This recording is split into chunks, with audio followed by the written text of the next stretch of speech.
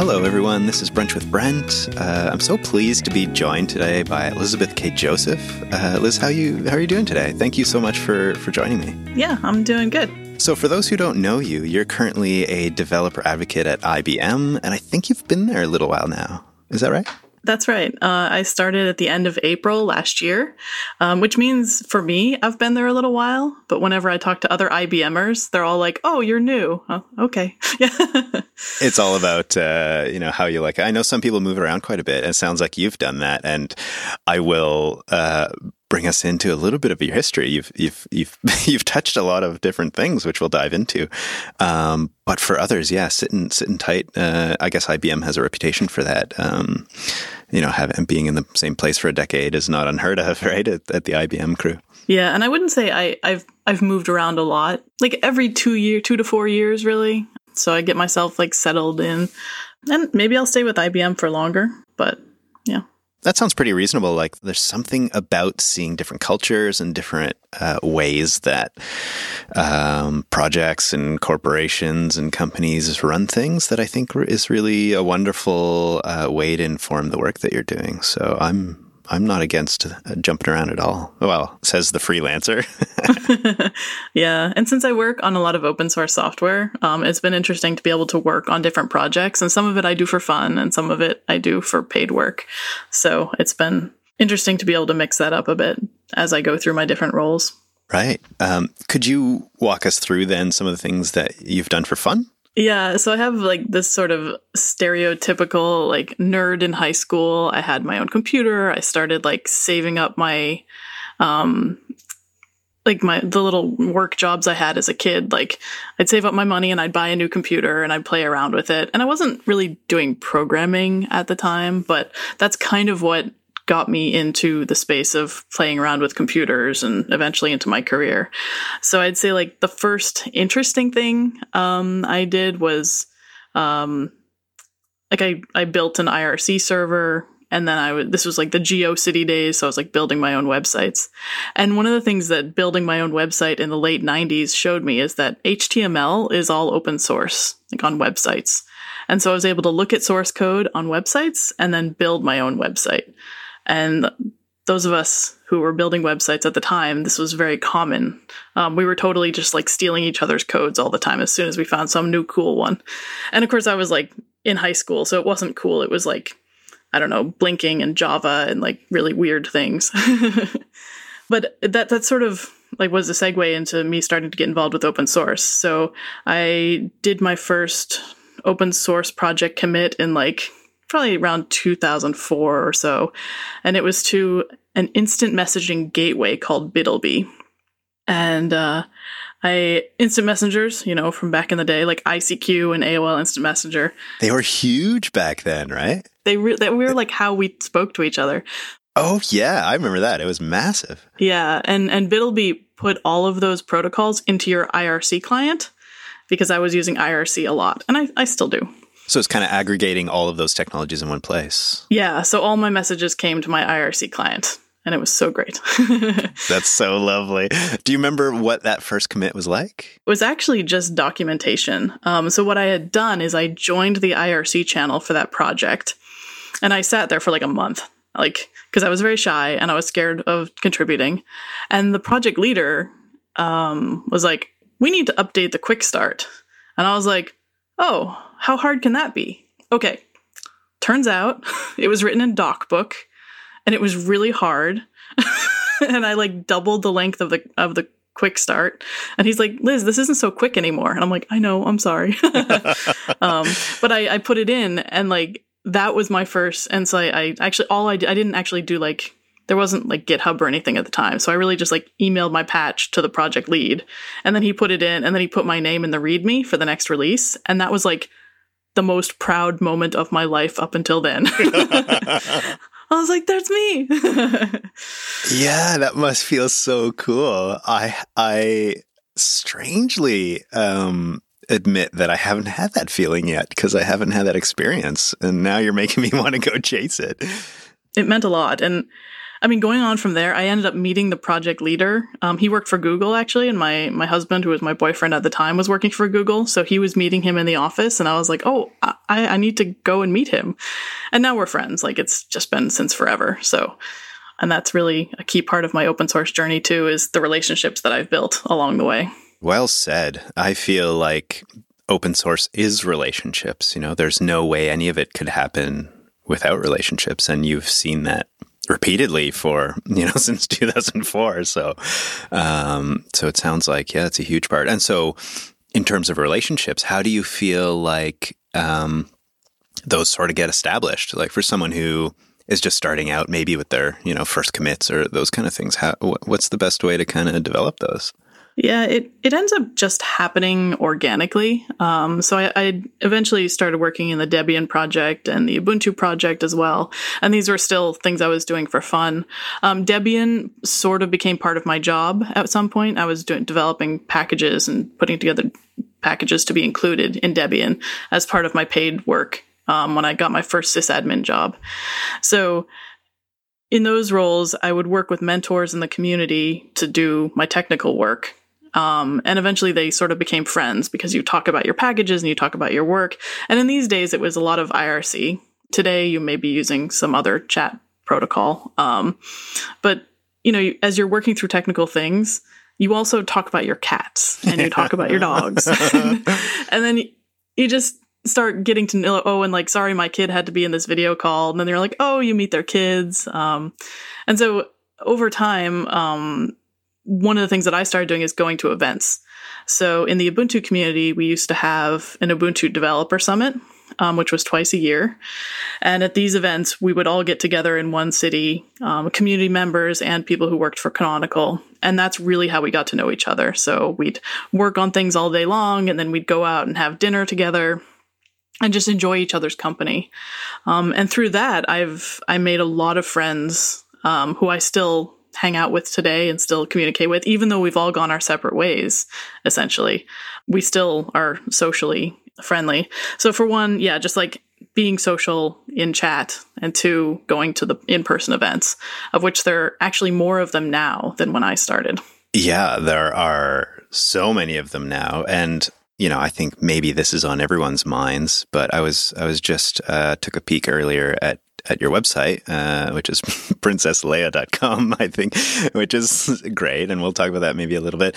But on there, you have a list of the events you're attending this year. And I noticed that you now have a bunch of them crossed off for this whole virus thing that's going around. And I would imagine that feels kind of sad to you. Yeah, it's been hard. I mean, partially it's because my job is mostly going and speaking.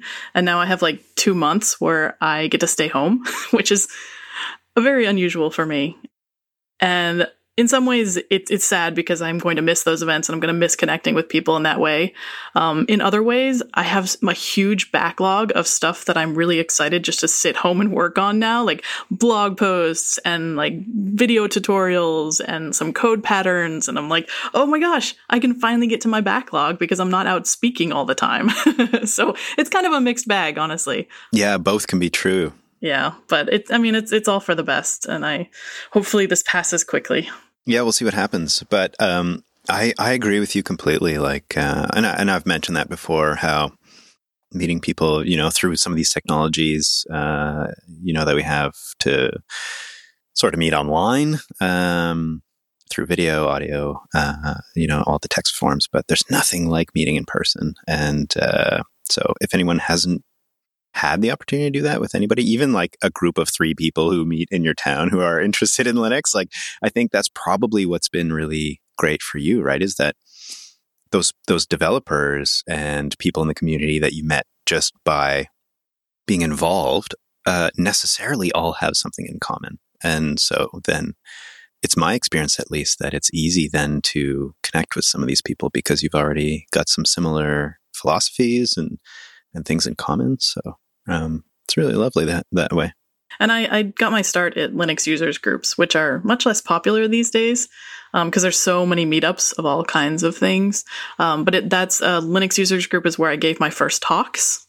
because the audience is like, it's not a conference. It's not a big like fancy thing where you submit a call for papers. Like in a lug or most meetups, honestly, you just like email some person and say, hey, I want to give a talk on this. And if you're upfront about like, I've never given a talk before, like it's fine. I'm like, for most meetups, they'll be like, that's okay. Like, we'll be kind to you. But like starting with that, like just a user group where there's like maybe 20 people, it's still super stressful. And my first few talks I know were terrible, and I was super nervous, and like my voice was all jittery and I said too much. But that's true of everyone, isn't it? Right? We all start there. Yeah. But it was nice to be able to do that around like people I sort of knew in the community, rather than like at a conference where I don't know anyone and I'm already scared. Yeah. Some of those conference rooms can be pretty big, filled with strangers or future friends, maybe. Right. Do you remember what that first talk was? I'm pretty sure my talk was about communication via the command line. So I think I was talking about like text-based chat things. So I talked about Bitleby in that because that was the IM gateway. And I talked about a bunch of different like chat clients like Ursi and whatever else was available at the time. Yeah. And I don't think I had slides, because when I looked back at it a few years ago, like all I did was like link to some resources. Like I linked to some like things on my website, and I think I talked about Screen and SSH and like ways you can keep your chat client running forever and stuff. Yeah. I will say that you're fairly prolific in your talks. Like you list them, you actually do a beautiful job of listing. I was going to say all of them, but I don't know if they're all there, but quite a few of them that you've given on your website. So if people want to check those out, there's quite a lot of them. I did lend my ear to one of them. I think it was at LinuxConf Australia, entitled Why Linux Sysadmins Should Care About Mainframes, which is some of what you're doing now. And maybe that's a nice segue. That talk, I would definitely say people should check out to get a sense of definitely your personality and the kind of stuff you're working on. But, in about 25 minutes, I learned a heck of a lot of stuff. But there's the word mainframe in there. And I know that's a lot of what you're talking and working about these days. I think you were mentioning that the story of how you went from a small container sort of startup to going into mainframes was an interesting story. So maybe you can guide us through that. Yeah. So I mentioned that I worked on Ubuntu and Debian for a while, and that was like a hobby. From there, actually, one of my contacts through the Ubuntu community hooked me up with opportunity at HP to work on OpenStack. So that led into me working on distributed systems. So I worked on the OpenStack infrastructure team for about 4 years. And in that role, I started playing around with containers, because the infrastructure team for OpenStack, one of the things we were testing out is running jobs in containers for our CI/CD pipeline. And so I was playing with containers a lot. And then when I left HP, I joined a container startup in San Francisco. And so that was a lot of fun for a couple of years. But at the end of that, I was like, all right, what am I going to do next? And I started reaching out to people in my community and figuring out what I want to do for my next job. And that's when someone from IBM came over and said, hey, you want to work on mainframes? And immediately I'm like, I think you have the wrong person. Because like, in my head, like mainframes were this like obsolete technology, and it felt like my job for the past 6 years had been trying to replace them, because working on distributed systems and building up reliability and redundancy and resiliency and all the R words on like cheap x86 hardware was like the goal of the future, and that mainframes were just not really applicable. So I ended up having a few calls with them anyway.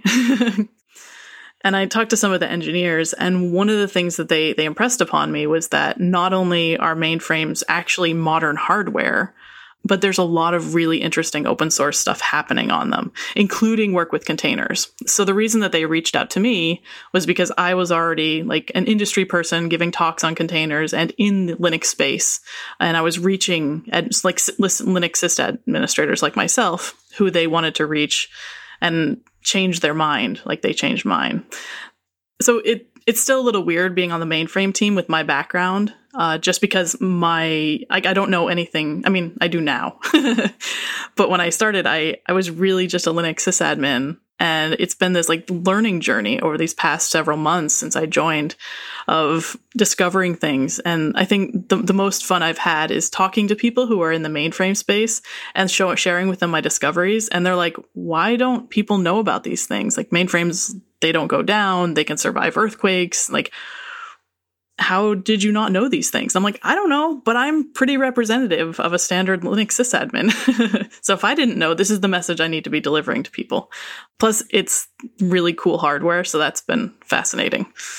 I would agree with you completely how there's this gap, right? Like most of us, I would say, have heard the word mainframe, but usually associated with either a 90s animated series that I really love with Dot and Matrix and all this. But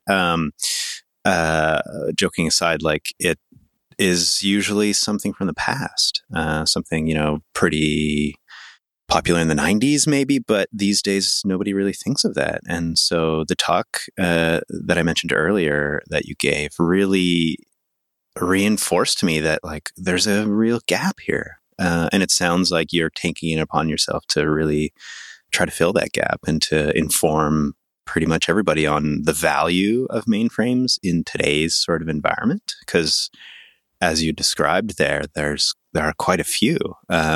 Could you maybe give a few here so that people can get nicely curious? I think if you Google for like ode to the mainframe or something, there's like this montage of like all these mainframe mentions in pop culture, and it's hilarious. Really? It's funny because you're like, oh, mainframe, but also like most of them don't make any sense. Like hacking the mainframe, and like there's all kinds of like hilarious things in pop culture. And I was reading like a comic book there. I think it was like Wonder Woman or something, and they're like, there was like some strange quote about like, I am the cybernetic brain of the mainframe or something. And I'm like, what is this even? So it's hilarious of what people think. And so why are mainframes special today then? Like, why is it worth reviving that concept? Yeah. So one of the statistics I learned recently that was actually surprising to me was that IBM sells more mainframes today than they did in 1990. Okay. Wow. So in spite of the public perception, like there are actually more of them out there. And if you think about like going about your day-to-day business, every time you swipe a credit card, chances are your transaction is hitting a mainframe somewhere. All of the airlines pretty much use mainframes still, except for like one of them. And again, like most of the banks, most insurance companies, most healthcare, it still all runs on mainframes. So one of the things that we like to talk about is that like if Facebook went down, or even if Google went down and you didn't have access to your email, like or search, like that would be a bad day. But if the mainframes in the world all went away, it would be catastrophic because flights would stop, banking would stop. And what happens when all of that happens? Like things get very bad. Those are the essentials. They're really like fundamental to our life. And they're all backed by mainframes at the end of the day. Like maybe you've got these microservices in front of them and all this stuff running on cloud, but they're still going back to a backend at some point that is backed by the mainframe. And so it's really essential that they are still working and that we have the talent to continue keeping them running. So part of that has been bringing in new people on the Linux side because Linux runs on mainframes. It has for like 21 years, but also ramping up the college students who are learning the ZOS and the other proprietary operating systems that run on the mainframe, because that's where a bulk of this content is. Like people are still writing COBOL and they're still writing assembler for mainframes, and we need new developers working on that. So there's like this DevOps on Z, because that's what the mainframes are called, IBM Z. So I'm on the IBM Z team. So they call it like Z DevOps, where we're bringing like Jenkins and Git and a lot of the tooling around DevOps to the mainframe world. And that's been a lot of fun, actually. Yeah, it sounds like a real niche opportunity, really, because it sounds like what you're saying is we need developers here, and it's really cool technology, and it's essential for it to run everywhere. So it's not going away anytime soon. So it seems to me like there's a real opportunity there for, some people who might want to skill up or try something new, something different. And I suppose that's exactly what you did, isn't it?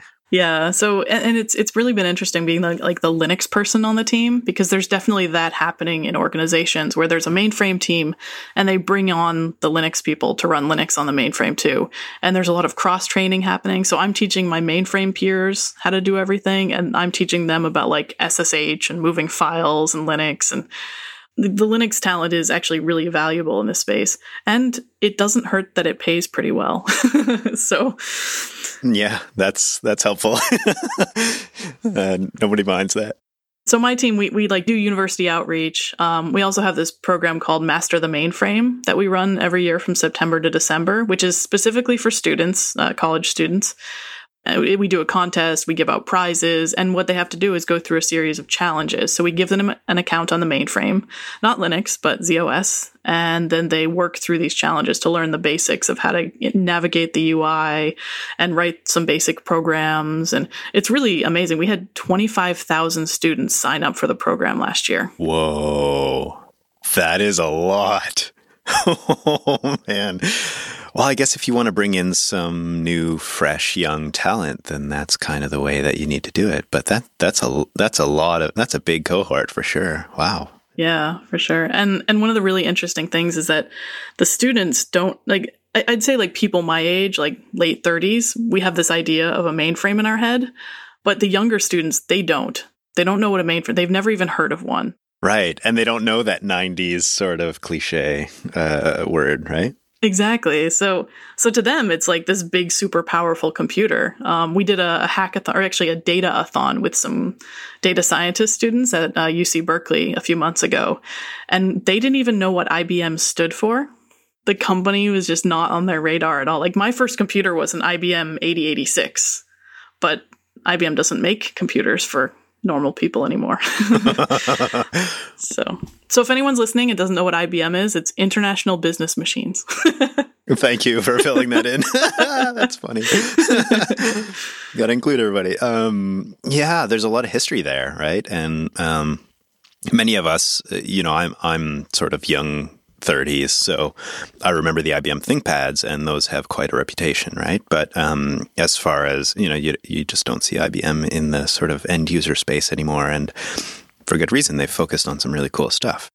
You mentioned some educational stuff. I know you've done some cool things with the Linux Foundation around the Open Mainframe project. Can you tell us a little bit about that? Because that seems like two worlds colliding as well in a really beautiful way.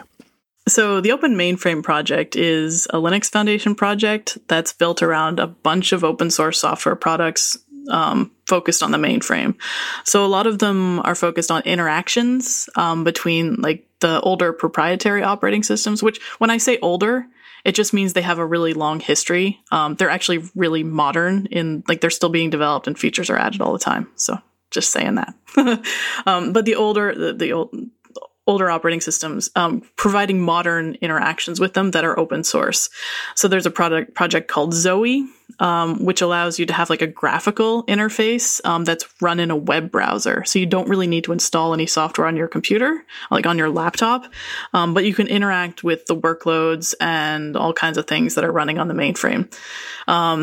There's also like connections to your modern IDEs. So like if you're using like Visual Studio Code, there's like a plugin for Z that allows you to edit code and run different things directly through an IDE that you're familiar with. So you don't need to work in all like the guts of the mainframe and be like logged into a terminal. And all of that's been enabled through Zoe as well. It uses an API to connect through it. And so the Open Mainframe project, it's actually one of the things that convinced me to join IBM and take this role, was because I believe in Linux and the Linux Foundation and the Open Mainframe project. I was like, listen, like IBM is putting some real money and real resources towards open source software on the mainframe these days. And so that was fascinating to me. So there's a bunch of companies, Broadcom, Rocket, who are all like invested in the Open Mainframe project. So we're having our first Open Mainframe Summit, I think in September. Call for papers is open now. That's great. And it's really just about gathering more projects. Where's the summit happening? Actually, I don't know. Oh, well, we're going to have to go find out. That sounds cool, and I could see why that would be a bit of a tipping point for you. Like, just hearing the Linux Foundation's name is like, oh yeah, that's familiar. I know they do good work, that kind of thing. But connected to some of the mainframe stuff, seems like okay. Well, these are that with IBM is someone I trust. So let's dive in, and dive in. You have right, but it also sounds like there's kind of some cool. You're sort of like trailblazing in many ways that area, which sounds kind of cool too. Yeah.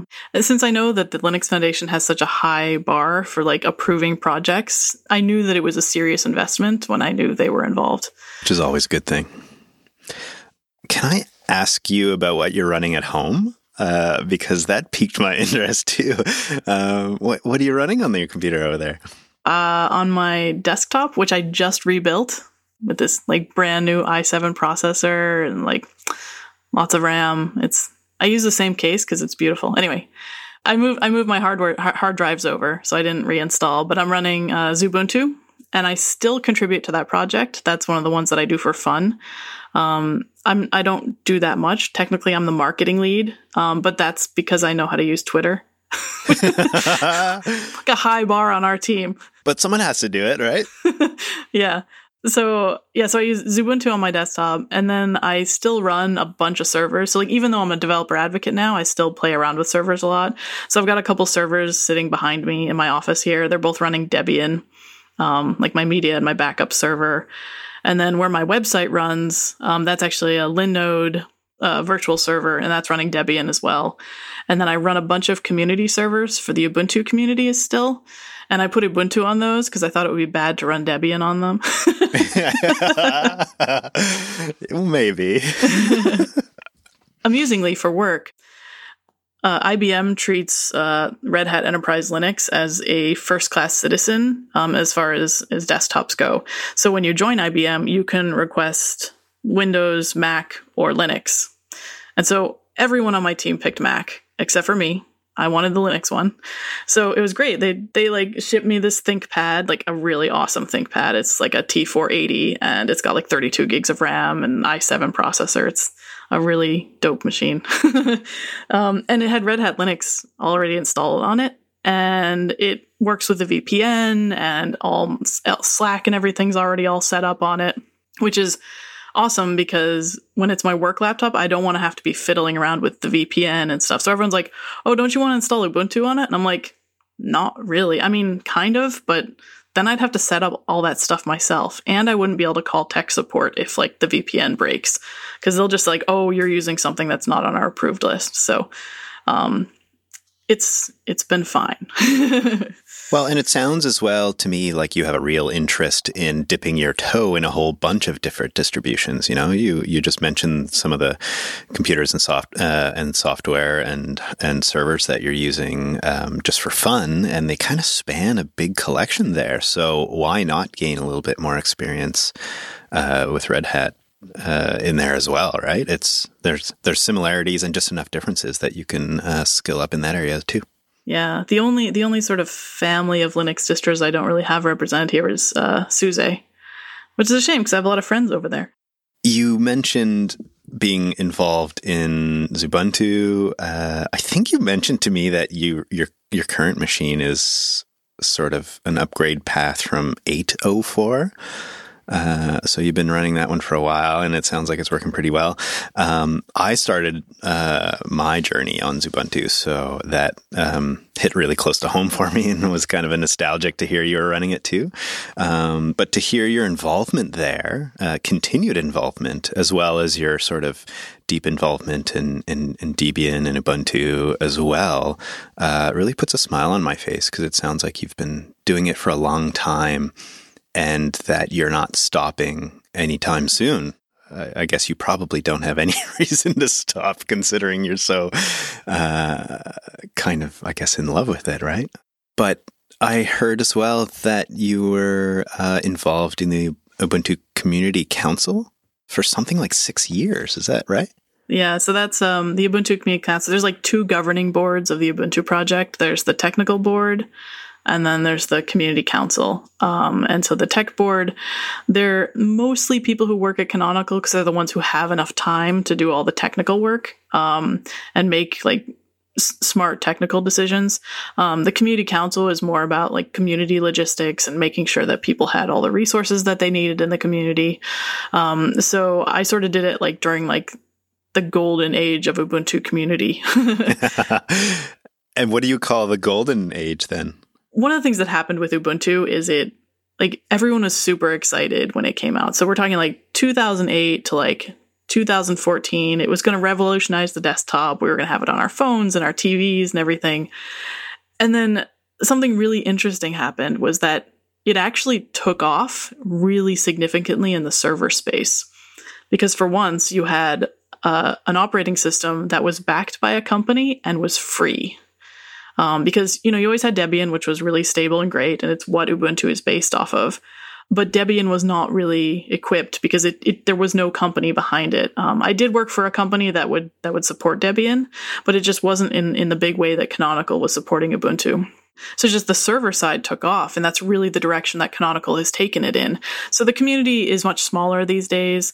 But when I was working on it, it was like all about the phone and all these exciting things that they were going to work on. And a lot of that has really dropped off, which was sad to see. But there's still community efforts doing all that. Like there's the Ubu Ports project, which is still supporting the Ubuntu on phone dream.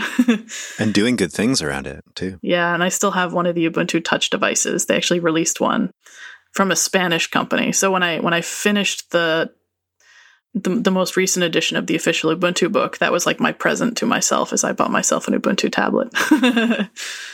It was so sad. We added a chapter about tablets and things in the 9th edition of the official Ubuntu book.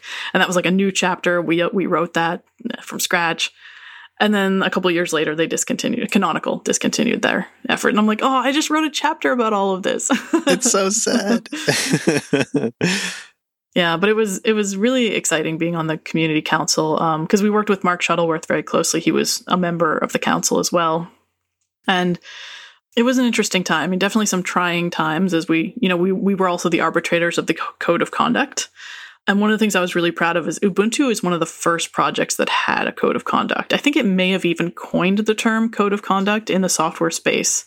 And it was one of the reasons I was drawn to the project because I had been working in Debian, which can sometimes be a bit abrasive.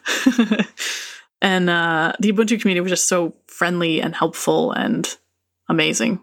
Do you think that explains much of why it's gotten to where it is? Because it sounds to me like that's repeated almost everywhere, is that community is great, very welcoming. That was one of my first contributions. Like that I hear over and over and over again. Yeah, absolutely. I mean, I see a lot of, in the more successful open source projects that have contributors from elsewhere, I see a lot of things repeated. So I mentioned that we had these Ubuntu developer summits where we got together in person. That was repeated in the OpenStack community. And the OpenStack community, I wasn't the only one from Ubuntu there. Like there were a lot of people who put a lot of effort into recreating that developer summit and turning it into the OpenStack Design Summit. So every 6 months, we all got together. And now if you look at Kubernetes, they have contributor summits. And again, it's like some of the same people coming along and taking lessons from going into the past. So I'm really proud of how influential that all ended up being for projects even today. Even though Ubuntu doesn't do them anymore, like the lessons have modernized and come to the latest projects. That's a really nice way to put it, that pride that you have in sort of helping develop those. And now you're seeing sort of those 6-month sprints almost everywhere, like internally for some companies that have a lot of remote people. We just did one with Jupiter Broadcasting a little while ago. Are they ever powerful to just get ideas happening and get people connected for the next 6 months? And there's just magic that kind of gets rejuvenated when that happens. So good on you for helping make that happen. Yeah. And so when I was working on OpenStack, my whole team was remote. And we actually worked for different companies. So a bunch of us were at HP, but we also had contributors from Red Hat and Rackspace and all kinds of other companies around working on the project infrastructure. And so the sprints were really essential because we couldn't get into an office together. I mean, we ended up sometimes doing that, but it was someone's office that we went to, right? Because we were distributed not only remotely, but across different companies. What a challenge. Yeah, and there's no way we could have done it fully remote 100% of the time. We had to get together for those every 6 months. First for like like social cohesion. But it was also important to get into a meeting room together and hash out some of the big issues, because sometimes things would just get out of hand and we couldn't deal with them over chat, right? Like we needed to get into a room with a whiteboard and all sit down together. So when I talk to people about remote work, that's one of the things I stress as well. I'm like, listen, like you can only do so much when you're in different places. Like I love remote work. I've been doing it for like over a decade now, but I need to get in a room with my teammates, like on some sort of cadence, socially. Of course, remote work does not mean 100% remote, right? I think that's a fallacy. Most people, when they first hear about remote work and they haven't experienced it themselves, that's often what they think, but it's not quite true, nor does it work. Yeah, and plus, it's a great way to... Okay, sometimes there's arguments between people. And if you get them together, oftentimes those are going to be worked out, like in person, because like people hold resentments and tone doesn't get communicated effectively, even if you're talking over a video chat. Like sometimes it's just not there. But if you get them together, get some tea, get some biscuits and hang out and just have fun together, like you can work through most problems. And there have definitely been personalities I've worked with who like people just like butt heads. But as soon as they get together, they're like, okay, you're actually a reasonable person. You're kind of cool. And I understand where you're coming from. I still disagree with you, but we can work together and it's okay. Like that wouldn't happen if we didn't get them in a room together. Of course. And yet, once you get that resolved, there's some beautiful things that can happen when you bring together people who have different perspectives and have different, backgrounds and that kind of stuff. So, really, really fascinating. That's what kind of worries me about this coming year. And so we'll just sort of have to see how all of this sort of social isolation stuff shakes out. But I hope we can find a way, to keep those connections strong, because they're sort of the lifeblood of all of this. Elizabeth, if you wanted to put a question out to the community, what would you want to send out there? It could be something you want them to go see, something you want them to try, maybe something to think about. What would you like to put out there? So I want to encourage anyone, if they haven't contributed to an open source project and they want to, give it a try. Just like pick a project, or actually you can even reach out to me and I might be able to help you find one. You'll spin the wheel and pick a project for them. Yeah. Or maybe even like have a quick call and talk through what you're interested in, and maybe we'll find a place for you. But just give it a try. It's terrifying, but only at the beginning. I love telling this story. I was at the OpenStack, one of the OpenStack summits, and I was on a panel and I was talking about code reviews. And in code reviews, people comment on the coding patch that you proposed. And that's really scary because everyone is self-conscious about their coding skills. And so whenever anyone critiques their coding skills, it can be scary, especially when it's some stranger on the internet. So I mentioned that I had a patch that I put up and it had like 47 back and forths with me uploading new versions and people leaving comments. And it ended up being like 47 changes, right? It was huge. And so I mentioned this during the panel. And for the rest of the conference, everyone was telling me they're bigger numbers. so like, they're like, I had a patch that had like 150 revisions. And like, it was the funniest thing. And people like I totally respect and think are brilliant. They're like, I'm like, you had that many? So I want to say like, it's terrifying to contribute to open source, but we've all, made mistakes and been there. And like, I'm hoping people are friendlier with reviews, but if you don't get a friendly review, it's okay. It's not you, and it happens to everyone. Totally unrelated. But I give away VMs on mainframes running Linux. So if you Google search for Linux One Community Cloud, for 120 days, you can get a free Linux VM on a mainframe, and you can like show the CPU stats to your friends. It's a different architecture from x86, so that can be fun to play around with. Like toss your software on there, see if it works. The first thing I did when I logged into one is I like logged onto IRC and like shared the CPU stats with my friends. Like I am so cool. So you want to try that out? Yeah, it's out there. We do it to encourage development on the platform. That's lovely. And did you say 120 days? Yep. That's a reasonable amount of time. Yeah, just for playing around. And if you're an open source project who's serious about building on the architecture, I can hook you up with like a VM that you can add to your CI system forever. So. Nice. Wow. Local hookups. That's good. What is another sort of thing that you might suggest that people can try if they want to give that a shot? I know you mentioned plugging into IRC, but what's something kind of real world that might be fun for people to give a shot? So the biggest thing, since I work with open source projects, I just try to compile something on it. So whether it's your project or your favorite application, but see if it works, and then see the weird compiling errors that come out if it doesn't work. Because the big difference between the mainframe architecture and x86 is that x86 is little endian, and the mainframe architecture is one of the last big endian architectures out there. So I've learned so much in the past year. I've only ever really, I've played around with like Spark and ARM and other things, but those are all little endian, and like mainframe is a whole different world. So if you want to compile some software, it's fun. Wow. That sounds like such a gift. So thank you for offering that. That's huge. If people wanted to get connected with you and get in contact, say hi, maybe reach out to you for a VM, where can they reach you? You can just head over to princessleia.com. I've got my email address on there and everything, lyz@princessleia.com. If you want to connect with me on the professional side, it doesn't matter. I check my email everywhere, but I'm also lyz@ibm.com. So, and I'm on Twitter, at pleia2. Pretty much on everything is pleia2. So I'm easy to find. I think people would probably get after me if I didn't ask you about your domain name. I read that you've had it for quite a while. Princess Leia, I would imagine you're a bit of a Star Wars fan. Is that, am I off there or what? When I first got online, my first chat room was a sci-fi chat room. That makes sense. Yeah. And I wanted to be Princess Leia on there, but that one was taken. So I was Princess Leia 2.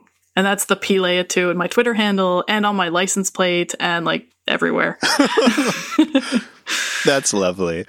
And I think many of us can relate to that, like finding the name that you want, whether it was on, ICQ or whatever, kind of follows you, right? Yeah. And it's so funny because it's so unprofessional.